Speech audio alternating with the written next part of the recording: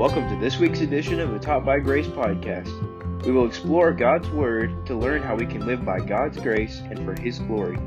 Thank you for tuning in to this week's episode. Here's your host, Noah Hooper. Over the last couple of weeks, we have looked into how the birth of Jesus is the fulfillment of prophecy throughout the Old Testament. From Genesis to Malachi, it is all pointing us to Him. Today, we're going to look into Luke 1, verses 26 through 38.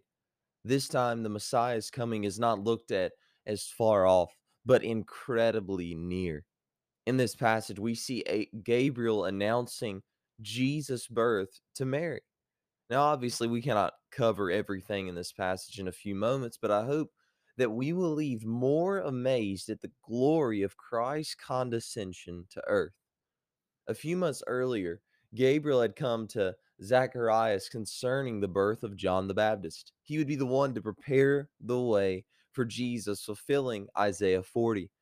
This time, though, it wasn't about one preparing the way, but the message was about the one for whom the way would be prepared. He comes with a message concerning the long-expected Jesus. So let's read verses 26 and 27 to begin. In verse 26, the Bible says, "And in the 6th month, the angel Gabriel was sent from God unto a city of Galilee named Nazareth, to a virgin espoused to a man whose name was Joseph of the house of David, and the virgin's name was Mary." This is an incredible starting point in this passage because it reminds us to whom Jesus came. He did not come to the great, but to the lowly. The greatest good comes to the town that was regarded as incapable of producing good, that is, Nazareth. And the highest message comes not to a king, but a virgin woman. Now, we know that this was the fulfillment of prophecy, but in man's eyes, this was an insignificant place and an insignificant woman. But to this was the message of Christ come. This is not how we would have drawn it up, but this was the perfect fulfillment of God's plan for redeeming fallen sinners through Jesus Christ. So Gabriel comes to Mary, who's going to be married to Joseph. Now, verses 28 through 33 reveal the message the angel brought to Mary. In verse 28, it says, "And the angel came in unto her and said, Hail, thou art highly favored. The Lord is with thee. Blessed art thou among women. And when she saw him, she was troubled at his saying, and cast in her mind what manner of salutation this should be. The first words from Gabriel's lips to Mary's ears are this: You are favored. The Lord is with you. You are blessed among women." It is undeniable that the angel was not bringing a message of judgment, but one of hope and peace. However, despite these words, it brought fear and trembling to Mary's heart. Verse 29 tells us that when Mary saw him, she was troubled at what he said. By the way, this is the normal reaction of anyone who saw an angel in God's word. We often picture angels as being these beautifully majestic beings, and no doubt they are, but seeing these majestic beings do not initially produce joy or peace, but fear. So Mary is frightened at the sight of Gabriel, but even more so, she wonders what this message is about that he brings. The phrase "and cast in her mind" means to consider thoroughly. Mary wondered why this angel had come to her and what the message he brought meant. So once again, Gabriel unveils a message of peace in verse 30. It says, "The angel said unto her, Fear not, Mary, for thou hast found favor with God." He simply says, "Fear not." He has not yet told her what message he brought. He has not yet revealed that she would be the mother of the Word incarnate, of God become flesh. He has not revealed yet what people would suspect because of what was going on. However, the message begins with an announcement that she does not need to fear. No matter what comes after this, the angel made known to her that she did not need to fear. Why? Because thou hast found favor with God. She did not need to fear because she had found favor with God. And how was this favor revealed? We see that in the next 3 verses and the crux of the message that Gabriel brought to her. In verse 31, And behold, thou shalt conceive in thy womb and bring forth a son, and shalt call his name Jesus. He shall be great, and shall be called the Son of the Highest. And the Lord God shall give unto him the throne of his father David, and he shall reign over the house of Jacob forever, and of his kingdom there shall be no end. Mary had found favor with God in that she was the chosen vessel through whom God would bring the Messiah, the Christ, into the world. This wasn't just a proclamation that Mary would have a child as it was to Zacharias and Elizabeth, but she was going to have the child, the one whom they had waited for centuries. And she would be the vessel through whom God would use to bear the Son of God. And these three verses are the pinnacle of the message Gabriel brought to Mary. She would have a son, and his name would be Jesus. No greater word has ever echoed from the human tongue or any tongue than the word Jesus. There is no better name than his name. There is no higher name than his name. And wrapped up in his name is the promise that he would be the Savior, because Jesus means Jehovah is salvation, and salvation is not merely an idea, it is a person. It is wrapped up in Jesus Christ. So Gabriel says he's going to be the Savior, but not all. He's going to be King. The promise God made to David in 2 Samuel 7 that his throne would have no end is fulfilled in Jesus Christ. He will reign over Israel forever. So Gabriel proclaims to Mary that she will have a child, and that this child will be both Savior and King. He will both redeem and reign. This is none other than the Messiah that they had been waiting for so long. This is God incarnate. This is the grace personified. This is the Word made flesh. However, there is a biological conundrum. Mary is a virgin.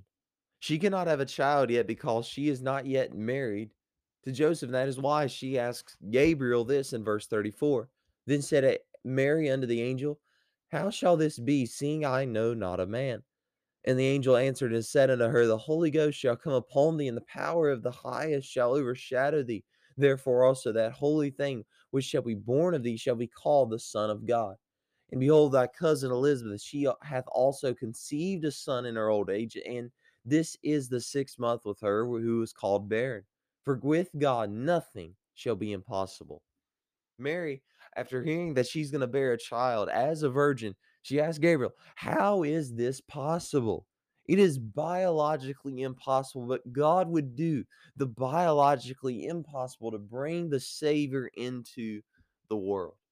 This child would not just be another baby, but it would be the Son of God. The Son of God was made flesh through the work of the Spirit in Mary. He would not come into this world through the natural way in which every other human being has come into the world, but this would be divine. Only God could bring this miraculous event to pass. Now, there are many things that could and must be said about this passage, but we do not have time for today. But to put it simply, this promise and that the Holy Ghost would come upon her is just revealing that the birth of Jesus was not like any other birth, but he came to this world through Mary by the power of the highest. So the angel comes and he says, you're going to have a child even though you've never known a man. Oh, and by the way, this child is going to be the Son of God made flesh. Oh, and you're going to conceive this child by the work of the Spirit. This is incredible. This is miraculous. This is impossible. However, I love how God works in this. What happened with Zacharias and Elizabeth months before was a reminder to Mary that God does the impossible. Gabriel reminds her that her cousin Elizabeth is having a child in her old age, and that because of this, it is a reminder that nothing is impossible with God. Only God could give an old woman a child, and only God could give a woman who was a virgin a child. This announcement to Mary reminds us that the child would be like no other child before. This wasn't an ordinary event because this baby would be the most extraordinary child ever. He would save men from their sin. Now notice in verse 38, the response of Mary. It says, and Mary said, behold, the handmaid of the Lord, be it unto me according to thy word. And the angel departed from her. Don't get so caught up in the familiarity of this account that you miss what just happened. In a brief period, the normal life of a girl just waiting to be married was all turned around. An angel comes. That's big. Gabriel tells her she will have a son, even though it is biologically impossible. That is even bigger. The Spirit of God would overshadow her to produce this child, thus fulfilling the promise of Isaiah 7:14. And even greater than all this, the child she would bear would be the Savior and King. That is the message that Mary just heard. And then verse 38 is her response. Isn't that incredible? Wrapped up in these impossible declarations and the promise that the Lord was with her. Think about what she just heard. Think about what she would likely, and I'm sure did endure through her pregnancy. The shameful looks she noticed. The verbal attacks possibly of friends and family. Can you imagine what she was going to face? It is almost unfathomable. But the promise of Gabriel is, Mary, the Lord is with you. This seeming inconvenience would change the course of history. The Savior was coming, and the Spirit would use Mary to bring this one into the world who would redeem fallen sinners. And Mary believes it to be true and submits. Here's essentially Mary's response after all that Gabriel told her.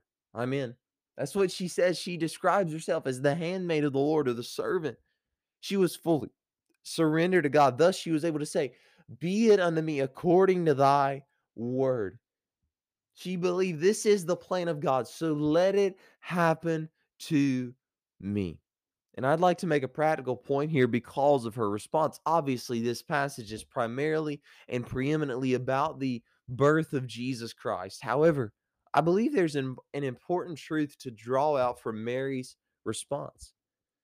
You can wholeheartedly embrace the sovereign plan of God, no matter how inconvenient or difficult or hard it may be, when you are already fully surrendered to Him. Mary heard the impossible announced to her and believed it and entered into it because she was surrendered to the Lord. May He give us this kind of faith as well, whatever plan He might bring about in our lives. So, what a glorious passage this is. The Savior of the world did not come to a king, priest, or prophet, but to a virgin woman in the lowly town of Nazareth. He always comes to those whom society views as insignificant to declare His glorious passage. And this passage is a beautiful reminder of the way God works. The Messiah's lineage was royal, but it was a seemingly forgotten line. He did not come to the rich, but the poor. He did not come to the strong, but the weak. Instead of sending the Messiah through the line of the most powerful monarch of the day, He chose a virgin woman in the lowly town of Nazareth. Through an impossible situation, the Savior would come into the world to redeem men from their sin. Through the weak, the powerful Redeemer would save sinners. Through the low, the Son of the Highest came. He did not do this because He had to, but He chose to.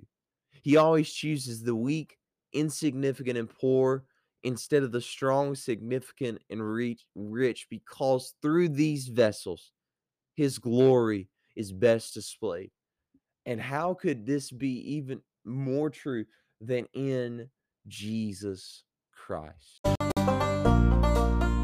Thank you for listening to this week's edition of the Taught by Grace podcast. If you enjoyed the episode, I hope you will consider subscribing and leaving a review.